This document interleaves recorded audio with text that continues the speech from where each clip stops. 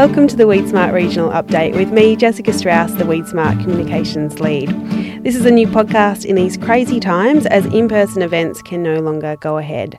So each Monday we'll have an expert from a different cropping region to provide a regional weeds-focused update. Let's get into it. On this episode of the Regional Update, we're catching up with Nutrien Ag Solutions agronomist Ross Pomeroy. He's based in Dalby and is going to give us a regional update on the Darling Downs. Ross works in cotton and all broadacre crops, both summer and winter, as well as irrigation scheduling. And he joins us now. How are you going, Ross? Good, thank you very much. Good morning, Jess. Chilly start to the morning compared to me, it sounds. You were talking before about it being 4 degrees today. Yes, we got down to 4 degrees and some cold holes around Dalby. We've, this is our first cold shock for the year, but waiting for some more, no doubt, down the track. Yeah. All right. So firstly, let's just hear a little bit about your role with Nutrien Ag. Can you give us a bit of an overview?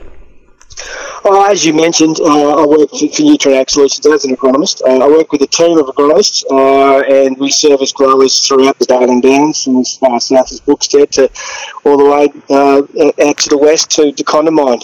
We support a range of cropping systems, winter and summer cereals, obviously summer being our more dominant crop, winter and summer pulses as well, and obviously you mentioned cotton, livestock, forage and pastures.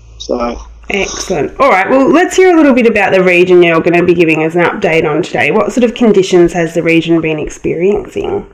Well, over the past 12 months, like the rest of Australia, we've been pretty dry. The majority of growers have missed out planting a winter crop and a summer crop last year. But again, we were lucky in the Darling Downs. We received a good dumping of rain in late February and late January and February. We received in some situations up to 300 mils. It was unexpected, that's for sure. This dumping allowed us a late opportunity for the majority of growers to plant a small area of mung beans, sorghum and corn.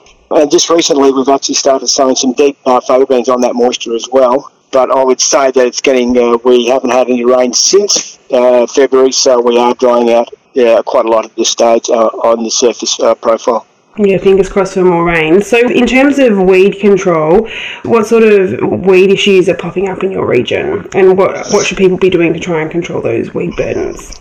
Yeah, well, basically, our weed burdens at the moment is probably milk thistle and fleabane are our two main issues coming into this cooler during the autumn months.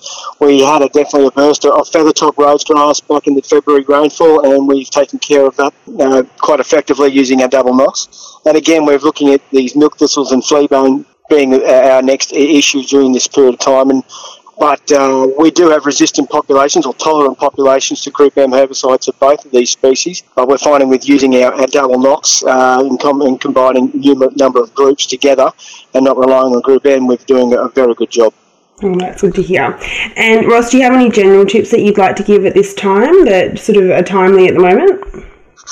I guess so. From my thoughts, so you've got to be a bit careful what residuals you've used over the last 6-12 months. It's a bit of a concern. We haven't had maybe not had the right conditions to break those down. So definitely go back through your spray reports and have a look at what you've used and to make sure that you aren't susceptible to having those issues and maybe altering the crop rotations to eliminate this issue.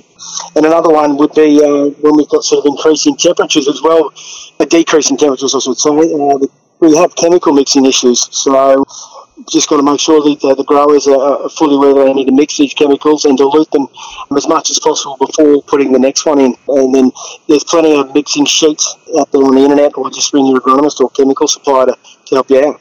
Yeah, great advice. Ross, you're heading into winter cropping season. What's that looking like for growers?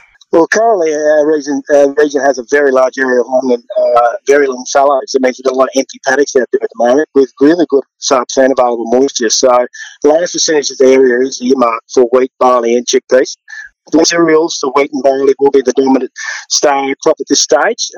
We are really needing 30 to 50 mils of rainfall over the next few months before we can plant a substantial area.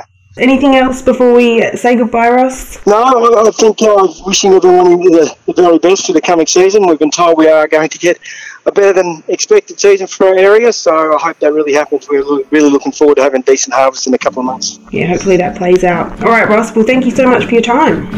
No problems. Thanks, Jess.